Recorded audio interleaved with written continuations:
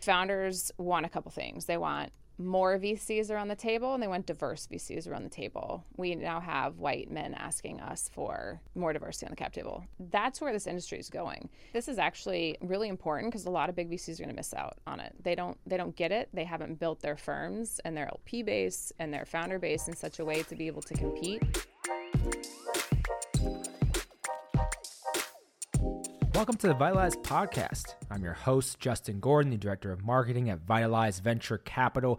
Today we have a special episode for you. We have myself, Gail, who's our general partner, Caroline, who's also a partner here at VITALIZE, and Larissa, who's our community manager, on the show talking about a wide variety of topics.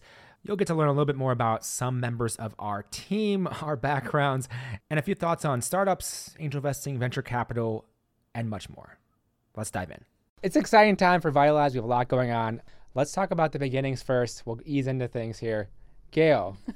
Yes. 2012, you start Irish Angels. Why get into venture in the first place? Let's just start something, a softball, and we'll go from there. I was not expecting to be in venture. I had started a couple businesses before Irish Angels, both of which failed, went to business school, pretty much triple majored in entrepreneurship and nothing else. So that was a lot of fun, and then this kind of fell in my lap when I was graduating, the opportunity to start an angel investment network, and it was an opportunity to start a business, to help others start a business, and I just couldn't pass it up. Okay, and from that, Caroline, you joining Gail, why Gail? Why did you okay, I'm going to spend the next, it could be decades with this person. Why Gail? You know, at the time, it was a bit of a risk. No, I'm just kidding. I was at GE Ventures prior, and when GE Ventures shut down, I was looking for something, wanted to try venture. I had been more on the operating side of a startup within GE, and so Gail and I had connected, I think, through the Notre Dame network somehow, and honestly just liked her vision, liked what I thought she was building, and the timing just worked out, and it's been, I just feel lucky that it worked out as it did. We have to talk about one thing that people don't all know about Caroline. Before you joined Gail, what'd you do those few months before you started at VITALIZE or Irish Angels at the time? What'd you do, Caroline? So I rode my bike across the country from New Hampshire to Washington State, and told Gail, she gave me the offer to join her in 2018, and I said, that sounds great, I would love to, I can start in 4 months. And I said, go for it. Please send pictures. That's amazing. Did you have it planned out, or was it just like, that's west, I'm going that way? No, it was an organized trip, luckily, so I didn't have to do much planning. She's like, no, I'm going to go. I'm just going to start. Follow the sun. I just like driving. Maybe we can do it as a team building activity. I'm out. So maybe 3 of the 4 can do it as a team building activity. I'll drive the van. So Gail, you don't drive the vehicle. Your husband drives when you do their 6-week road trips. Tell me about those road trips that people don't know about. We're trying to get the background of the VITALIZE team, because I feel like we never actually know who these venture capitalists are. It's just like, oh, they're investing in startups. Even from that, those 2 6-week stints you had of driving and going into Airbnbs, how was that?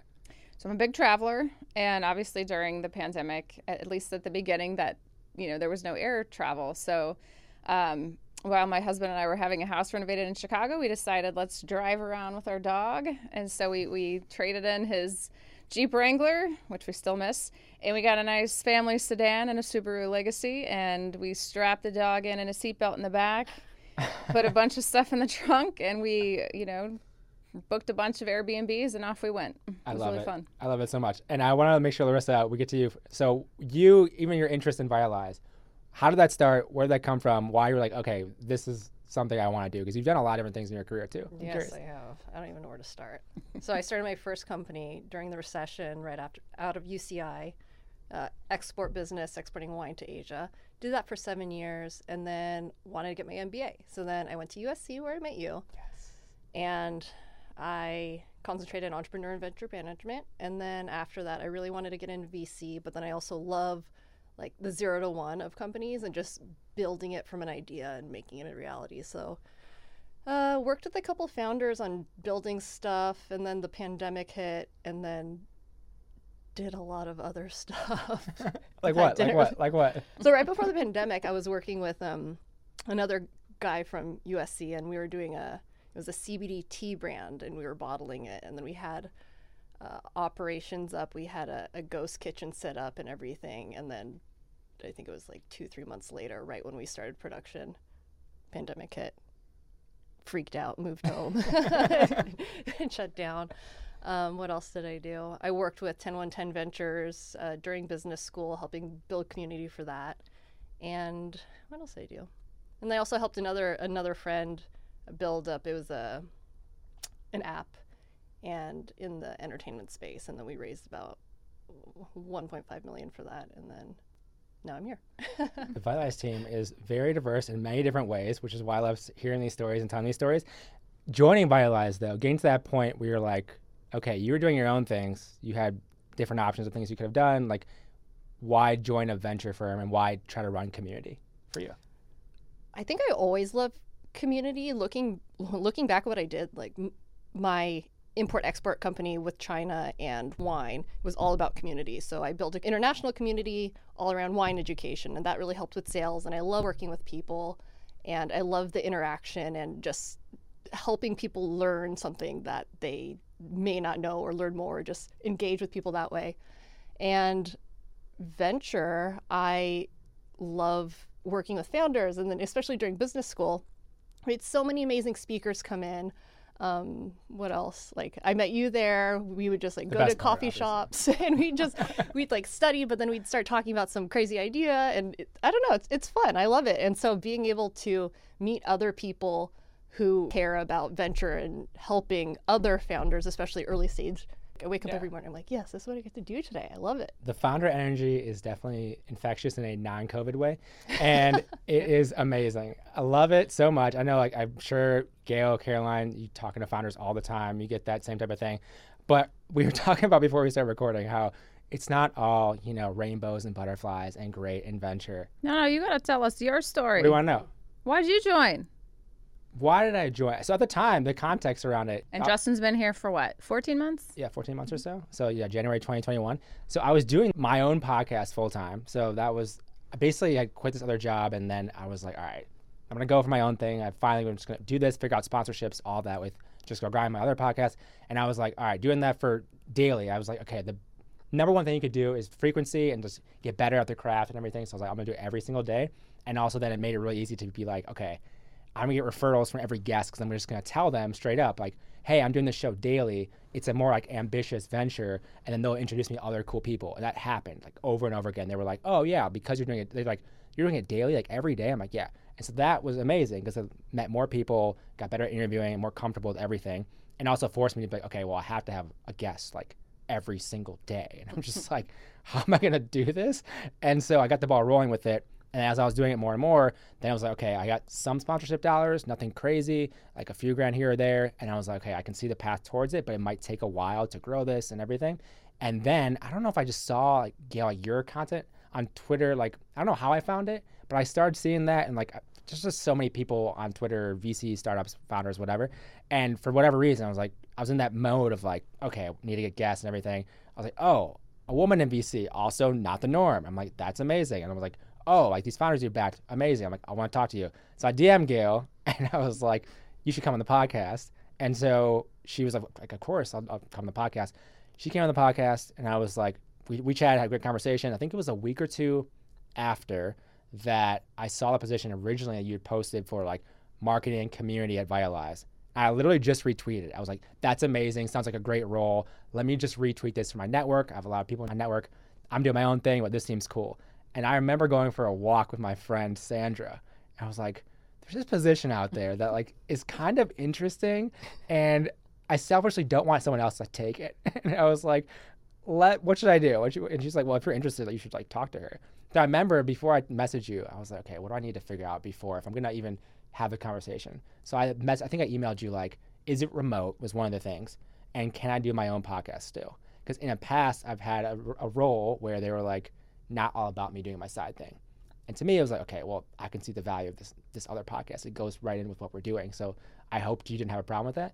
And so as soon as you're like, yeah, no problem, and you're like, it's remote, I was like, okay, well, this is way too intriguing to pass up. And it's like my ideal. Yeah, exactly. The connections I had already were like a bunch of founders that were venture backed, starting to interview more VCs, like this like is the culmination of all my skills would be like the best value to a venture firm. And so that chatted with you, obviously chatted with other people on the team. I love that it wasn't just like a white male led venture firm, because I had interest from a different venture firm that was that. And I was like, like it's just another of the same. And to me, like doing something innovative and new is what always has been exciting for me, and like doing a new path. So that was interesting. But with what Gail was mentioning around the community side of it, and like this different model where she was like talking about, and then the team itself, like Gail and Caroline, everyone else in the team was like, oh, this is like different. And so because of that, I was like, all right, let's do this. Justin, how many podcast episodes have you done? So now for my show, it's been like 320. We've done 38 or so of Vitalizes. And then I've helped produce another video show where we did about 15 before I ended that one. And then another show as a part of to help book guests, we did another 10 or 20 while I was there that we booked guests for. It's like overall like 400-ish or so. And like, yeah, it's been quite the journey. Nice. Yeah. It's been insane. But that was my little background there as well. But now back to the task at hand, Gail. The non-fun things of venture. Tell me more. Real talk with Gail Wilkinson. What do you want to know? I want to know let's start with the least fun aspect of what you have to do. Everyone has this glamorous. Of the day-to-day job. Yeah. We work way too much. Let's talk about that. How much do you work? Historically, I've worked anywhere from 50 to 80 hours per week. So 50 hours is a great week. And the other thing is that they're really just packed hours. It's being on and on and on, because you gotta, if you look at my calendar, it's tons of meetings. We talk to founders and LPs. These are limited partners that invest in our fund. We talk to angels. We talk to the team members. We talk with others in the community. There's a lot of travel. There's, you have to bring the energy all day long. And that's just the front end doing deals and getting investment. And then there's the back end in terms of running a company and figuring out how the processes work and who manages who and who are our service providers and all sorts of crazy stuff that has to happen for this thing to go. So I think that's the part of venture we don't talk about a lot, is just that it is a lot of work, and we as a small team get to do pretty much everything that a big team does with a lot fewer resources, and which is why it's actually kind of rare that venture firms our size have marketing and community positions, and we think it's really important to try and build that out in the best way that we can to have more services and offerings for our founders and for our investors. Do you think that you'll actually get to a 40 hours a week? Like, what do you think you'll be able to sustainably get to eventually in terms of that time commitment? I think we as a team have to get to 40 to 45 hours for full-time employees. Yeah. And so the way that I think we have to do it is say no to the stuff that doesn't matter, stop doing it, delegate what we can to other team members. So we've obviously got a pretty cool part-time program where we have a lot of folks on our team who do something very specific, where they can get super empowered to run that portion of our business. And so we've met some amazing, talented folks that way. So it's continuing to lean on those folks. And then just making sure that we are spending our time on stuff that is truly magic. It's value add. So that's what we're endeavoring to do this year. It's easy in this industry to get meetings booked all day long, and then we have to do our jobs at night after work. Like, I'm often sitting on the couch working till I go to bed, and I think that's pretty common in this industry, and often folks think it's a very glamorous industry, but it's not always like that. How did that change with COVID in terms of now we have remote, so now everything's basically remote? Obviously you can still meet people in person, but like now because so much is remote, it's just like, oh yeah, meeting with people all the time on Zoom or whatever. How did that change once COVID hit for you guys? It's just so much easier to keep working, which is not good.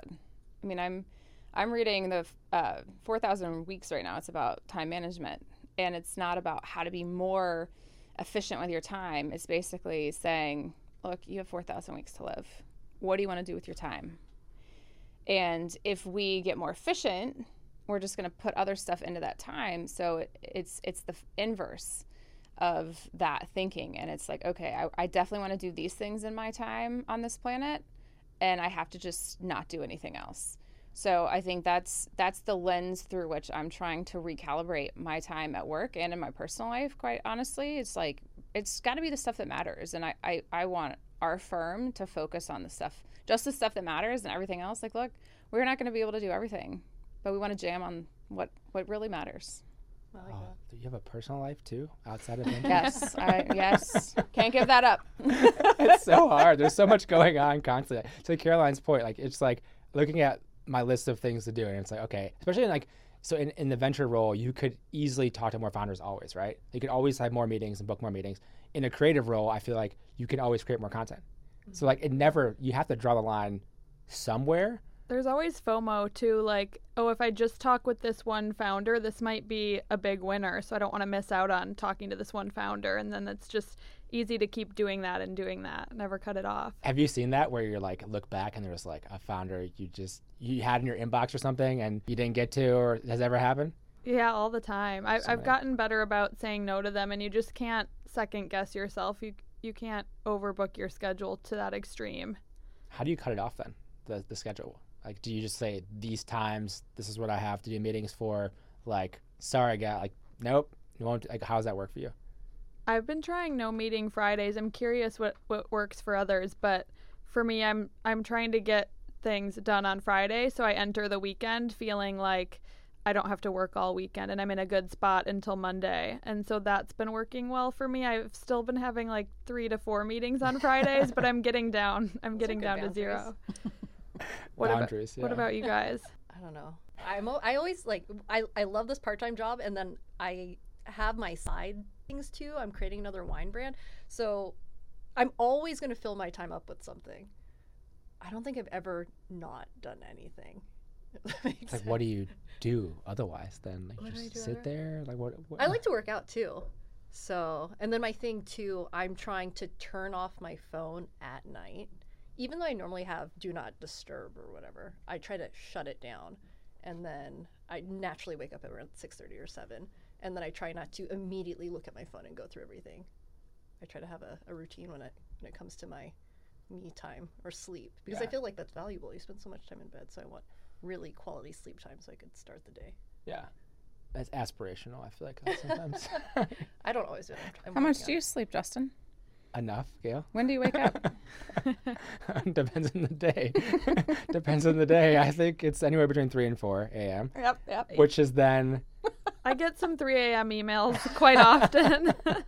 I'm definitely not up from the night before. Let's put it that way. It's definitely in the morning. And it always has been a matter of finding whatever works for you. I mean, like, everyone has their own schedule and their own thing. And, like, it's admittedly crazy. But, like, if you guys message me, even at, like, 7:30, like, there's a chance I'm already, like, wound down, like you kind of mentioned. Like, I'm, like, already, all right, like, no more phone. Let's just, do it in the morning. And it was, like, some of those are important. But a lot of times I'm like, oh, okay, I can manage and just get up early and it'll be fine. I just operate way better then. So no one's pinging me at 3 a.m. So what time do you go to bed? Between 8 and 9. So, like, somewhere between, like, 6 and 7 hours of sleep would be ideal. But it's not like every day, because then sometimes you're like, all right, something's happening at nighttime, you go out or whatever, and you're like, okay, well, I'm not going to get up at 3 and get like 3 hours of sleep, because I just can't function. The whole day I won't be able to function. Like, I feel like I could do it, and then, like, the first half of the day, you crank through it, and you're like, okay, but I've done it enough times. You're like, you're old enough to realize that's not the long-term play at all, because then you're just, like, exhausted the back half of the day. Your next day probably sucks too, and then you're just like, why did I do that? Why did I just get to sleep and then, like, manage it? But there's so many things that are top of mind that we're always thinking about, try to get done. Like you said, there's, like, you have that FOMO too, like projects that are out there and everything too. So VITALIZE stuff. I'm constantly like, I need to build out more of the community. There's so many other things I could do, but then I learn to be very, very organized. But so I'm like, take one thing at a time. And luckily, Gail's great. I would go into meetings when I first started. I'm like, oh my God, I didn't do enough this week. Gail's going to get mad. And then Gail would be so nice about it. Down the hammer. She said, Tell people that, Larissa. Too many people are scared of me. But then I would feel so much better after, because she would say, how's your week going? It's going to feel overwhelming, like you're not doing enough. And I felt like she understood exactly what I was thinking. Like, if I had wrote her an email saying this stuff, and then she would say, just take it day by day, and you're doing great. It's fine. So I feel better. This is a good answer for your question. The amount that you drink from a fire hose in venture is insane, because it's learning the industry, it's learning the business. I mean, we were talking about this today too, Carolina, that your to-do list is going to get bigger and bigger and bigger and bigger. And so this is actually a really, really tough industry. It's a really fun industry, but there's ups and downs and, like, constant content and constant things to be doing and learning. And you got to get really comfortable with the uncomfortable. always. Yeah, I have like OCD, and I like my inbox to get to 0, and I've had to get used to the fact that it's not going to be at 0 anymore. I feel like up until a few months ago, I was getting to inbox 0, and those aspirations quickly were like, no, there's no way that's happening anymore. Where you're just like, there's like, how? And the problem I think too, like in venture, the hard part of it is like, to your point, you don't want to have that FOMO. It's like most emails require like an actual, you have to think about it and evaluate it. You're not just like, oh yeah, this is whatever. Sometimes easy for sure, but then you're like evaluating it, like, and then there's partnership opportunities, all this stuff. You're like, it makes you think for every once. It's not like, oh, here's 100 emails and you just crank through them quick. It's like, oh, I'll crank through 30 of them quick. Then you have to like think about more of the other ones. Then you're like, okay, this maybe will go to Larissa for this goes to John for this goes to Caroline for this, and like you're always like thinking about that. I think we should have Larissa explain what our angel community is, so that everybody out there understands that, we've got a fund, and then we've got this angel community that feeds the fund. We're effectively building proprietary deal flow for our LPs. But we've got a second set of stakeholders that Larissa works with that are part of our firm. And so there is confusion around that with LPs, and would love to have you explain a little more how that works. Yeah. So we're open to non-accredited investors, and I really like this because I feel like it opens up so many doors for people who may not have even thought about investing. We're really open with who could join us. I just had a call yesterday, and he said, oh, I've been sharing this with a lot of my friends, but they're all accredited. I said, we take an unaccredited too. He said, wow, I never knew that. I said, well, it says it on our website, first of all. But read. But thanks. That was nice. But then he said, that's amazing. It's just, this can open so many doors for people. And he's actually in disabled tech. And so he's really behind that and getting more diversity into investing. So that's what really makes me happy. Like, that's my favorite part about this role too, is bringing diversity into check writing and on the founder side too. So yeah, right now we have almost 350 investors, angel investors.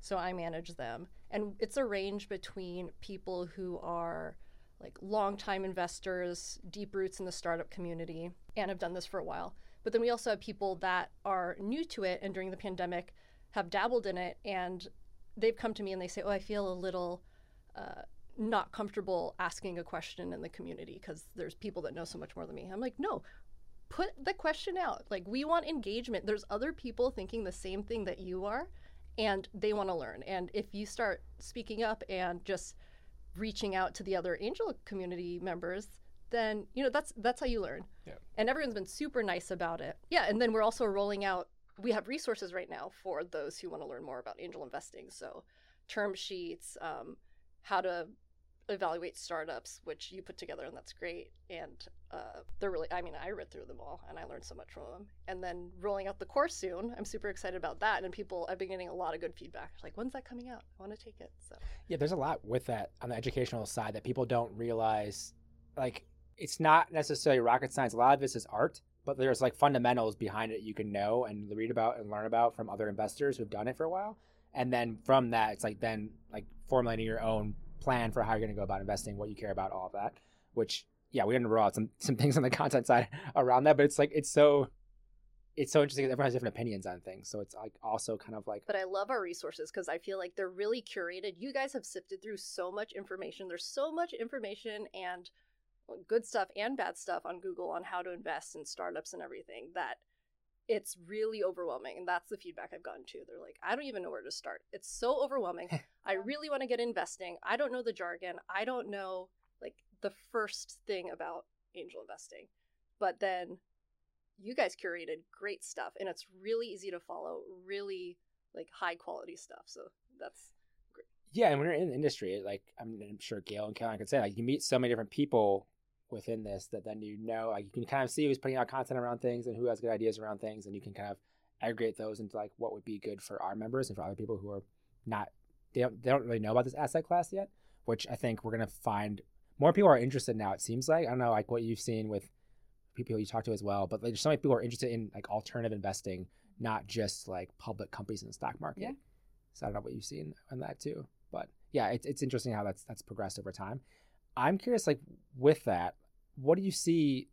Where do you see this going? Like in terms of like the accreditation things with the SEC, like we kind of in the last year did a lot of research with this.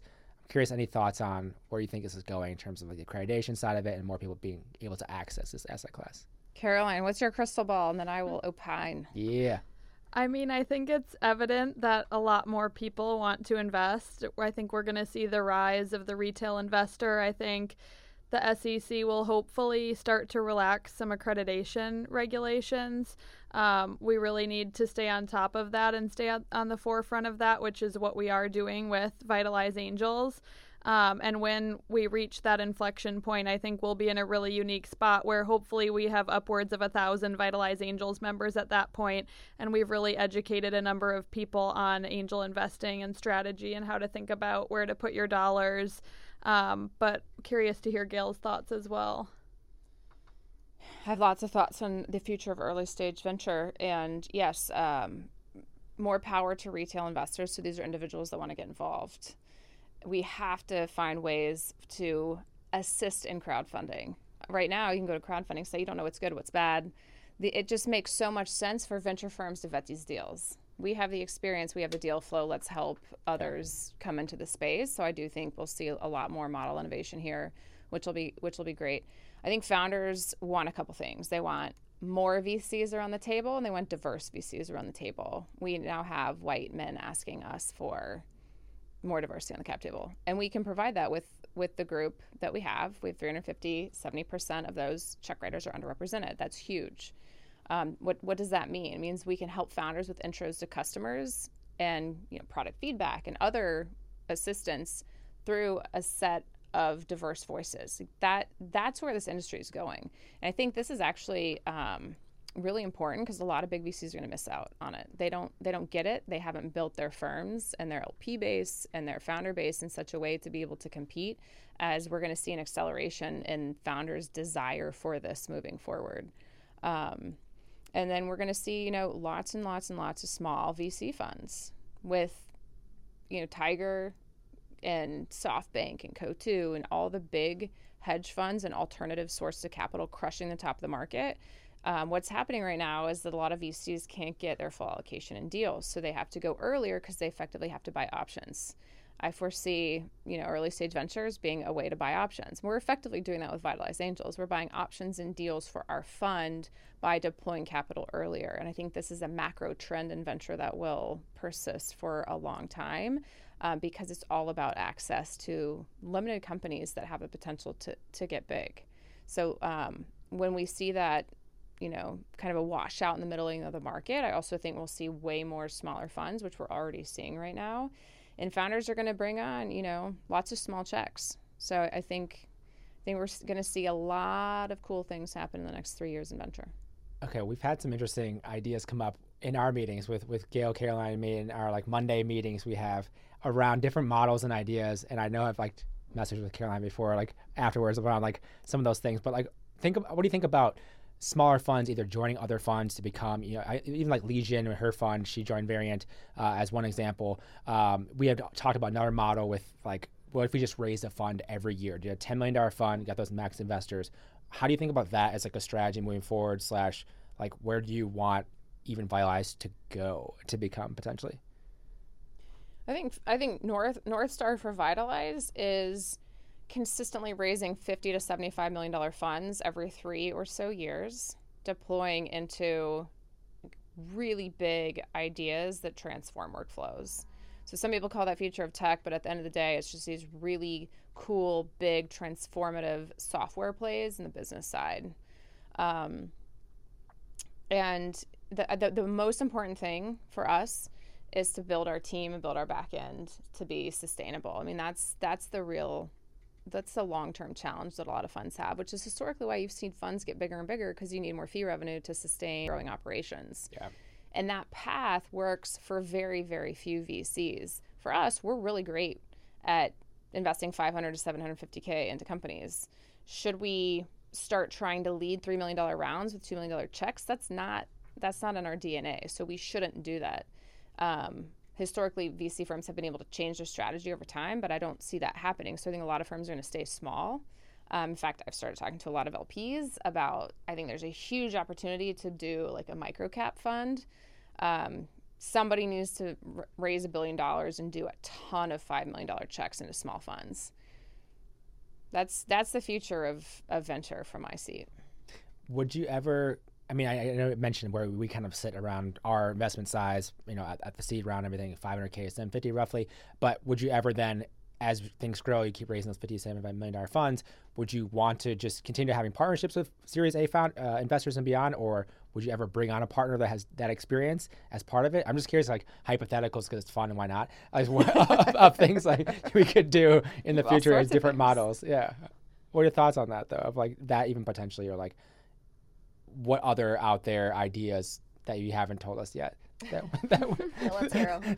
Well, I'm real big on being authentic to yourself and following your intuition. So when you ask me that question, what pops into my gut is that I don't think you become a multi-stage fund. I think very few new managers and new funds are going to be able to go the route of A16Z and other really large multi-stage players. So the answer is no, but relationships in this business is really, really important.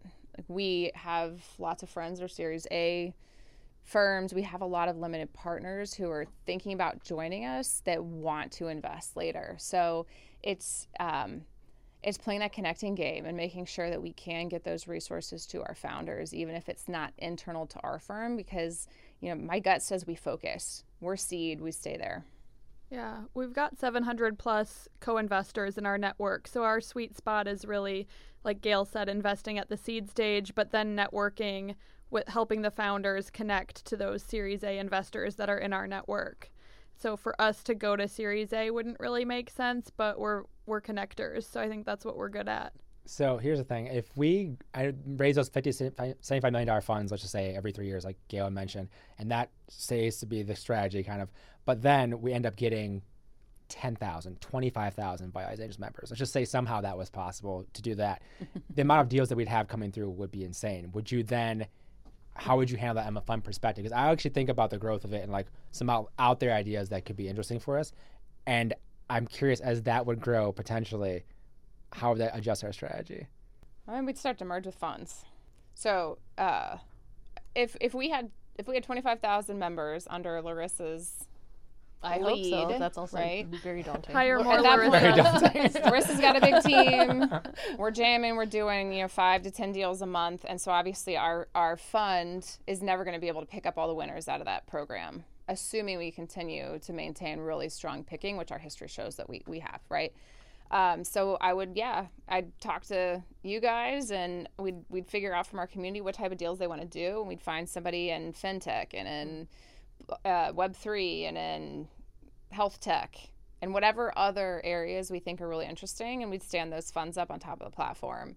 And I think we would figure out ways to have separate teams on those funds, but then you leverage back office, right? That's where it becomes really interesting. So where the current multi-stage, they're kind of like vertical plays where they go up the stack of venture, we would be a horizontal, like we're sticking with seed, but it's a ton of different I like that. plays within. Okay, I could do 25,000 members. Yeah. How many can you handle, Larissa, before you had to hire an actual other person? What do you think? I think maybe 1,000. Maybe 1,000. We need like 5 Larissas to manage that group. 25,000 people. I mean, I love the members are great. Everyone's super nice and helpful, and I have these office hours every week, and people just drop in and we just chat. I had a 30-minute call yesterday with Zuby. Yeah. I think it was over an hour. We chatted. He was so interesting. Wait, wow, interesting. How so? Well, he's blind and visually impaired, and so we were just chatting about the hardships that disabled individuals and entrepreneurs face in raising capital. So he put the first ever, I don't remember, it was an event, and he said it was the first time 18 disabled entrepreneurs came together in a room and pitched their ideas. I said, ever? He said, ever. That's awesome. And so he's really paving the way, and he wants to make this a global thing. So I'm actually going to do an AMA with him in a couple weeks. And he's also an astronaut in training to help with disability tech in space. And he was just like, everything that he was saying, I said, wow, that's amazing. And he'd say something even more amazing. So just getting to know the members on this. And so I told him, I said, I need to have you speak to the rest of the VITALIZE Angel community, because I think what you're telling me, it's so impactful to me. And I think that you should really share this with other people, because our community, because I think they would love to hear it, and super educational. And you just need to spread the word that we need more investment when it comes to disability tech. Mm-hmm. And this rolls into what VITALIZE Angels is founded on too, is bringing more diversity into investing. So, Caroline, you're leading diligence for us at VITALIZE. Take us through for VITALIZE Angels then what that process looks like, all the details of that. For the founder side of it as well, and also for people investing, have an idea. I'd love to hear more about that too. Yeah, so our process at VITALIZE Angels is we bring roughly 3 to 4 companies each month to the community. So these companies are all ones that we firmly believe could be a good fit for our fund. They're just a little bit early. So they're pre-seed, future of work, B2B software companies. And they present, it's actually a quick 10-minute pitch, 10 minutes of Q&A to the VITALIZE Angels community. It's a pretty tight process that we run there. And then we give our investors a couple of days to express initial interest in the deals. The reason we do it that way is we don't want to spend our team's time and bandwidth doing diligence until we know for sure that there's interest from the community. So following the pitch, we get interest levels. If we hit 50K, which is our minimum to move forward, we then conduct due diligence on those companies. And then we ask the community members to confirm their final commitments in the companies, and we close everything out from there. So I think angels really like being part of our group because every single month they're seeing multiple unique opportunities, and they're kind of learning and deciding how they want to allocate their dollars. So like Larissa said, we have a number of more seasoned angels who have been investing for a long time. And then we also have a number of newer angels who are starting to write 1K checks into deals and just learning about the process. And so by seeing this high volume of deals, they're able to learn and articulate and come up with their own investing process. I know we get a few questions around this. People ask about what type of companies. Is it, pre-product? Is it pre-revenue? Where are these at? How do you choose the 4? I think we get those all the time. Can you elaborate more on what the companies are that come to VITALIZE Angels? Typically, we prefer post-product. So a product we've done one that was pre-product, but the product was almost fully developed. So usually post-product, but pre-revenue has kind of been the sweet spot for VITALIZE Angels, and that's how we think about pre-seed. They're usually raising somewhere under $2 million in terms of funding size, and what we look for again is something that we strongly believe could be a good fit for our fund. And what I mean by that is it's a really big idea. It's transforming an existing workflow, which is how we think about future of work. We strongly believe it could become a unicorn. And then we believe that the founder can execute. We believe they have a big vision and they have clear steps to reach their vision. All of these things that we look at for our fund, we're looking at the same things for the angel community. And I think that's why investors like being part of our group, because they're seeing deals that we will hopefully invest in out of our fund when they reach their next round. We've done like 500K already. Yeah. Of investment, closing first 8 deals in just a few months. And considering we have half non-accredited, which is getting them involved in getting deals, that's amazing. I think another question we always get that people are curious about is expected returns / where do we even start? Because we have a lot of new investors. I mean, we have a mix. We have a lot of investors who have done this and done 10 plus angel investing deals. Some people who have no idea. I give the story before of how I've had my Uber driver. We're talking about she's in real estate, and I was like, oh yeah, we have this angel community as well as a fund. She's like, what do you mean angel community? And I started talking to her about it. She's very, very intrigued by it. And by the end, about to hop out. She's like, tell me again, what is it called? VITALIZE Angels. She looks it up. The next day, she joins VITALIZE Angels. That's awesome. Which is amazing when you have non-accredited that can join. Yeah. But they are, everyone wants to know what do you expect? Because if public, you can see the public market's all right, let's get my 10% every year or whatever. But what should people expect for this? Yeah, it's a tough question. People frequently ask me, what will my return be on this investment? And I'm like, well, I can't tell you. Yeah. The nature of pre-seed investing really is you're taking a bet. We do look for opportunities that we think will be 30x plus cash on cash return for investors. So we wouldn't invest in a deal, or we wouldn't bring a deal to the community unless we think it could hit that potential. The range is 0 to huge. Yeah. But just expect that the money that you invest is, you can light it on fire. Yeah. You should expect 0, hope for a big one. Exactly. You would have had a great time with Yeah. the Vitalize team and the That's Vitalize called community. a disclaimer. Yes. Yeah. Disclaimer. A very important disclaimer. However, if you do it right, I mean, I'm sitting on some pretty good angel deals right now. So Gail's invested in 3 unicorns to date. Whoa. So Let's go, Gail. Snaps for Gail. Okay. That's awesome. thanks, Caroline. Serve that up. I love it. Lots more to come. All right. Amazing. Good. Amazing. I think the other thing with Vitalize Angels, and something we're going to see as time progresses, like how many people from this community are going to start as non-accredited. They're either going to get into venture, become accredited through the investments eventually, start their own funds. Like all these different things are going to happen because they got the experience of starting earlier, because they get to start earlier because of non-accredited. And like that's what I'm super excited about when I think about this community and how it's going to evolve. It's like that gets way more people into venture, and whether they join a fund, the next fund, or they start their own, that's amazing. But oh yeah, I started at Vitalize Angels. Like that's going to be really cool in a few years when we get to that point. Like that's going to be exciting too. Yeah. Yeah. I need to track that. Larissa? I got so tired of people saying, like, we can't hire this person because they don't have experience. And it's like, we're hiring the same networks. In 2021, the percentage of dollars going to underrepresented founders declined. And that is because the same LPs give money to the same GPs, give money to emerging managers that spin out of the same GPs, give money to the same founder networks. And so we have to find ways to expand networks. And we decided to Vitalize. We're just going to do, what we can in a way that's authentic to us. And we invite more VCs to follow suit, because it is time to change the face of venture. Hey, thanks for listening. If you want to learn more about us, head on over to vitalize.vc. You can also follow us on Twitter at VitalizeVC, or you can follow me on Twitter at JustinGordon212. Have a great day, and I'll talk to you in the next episode.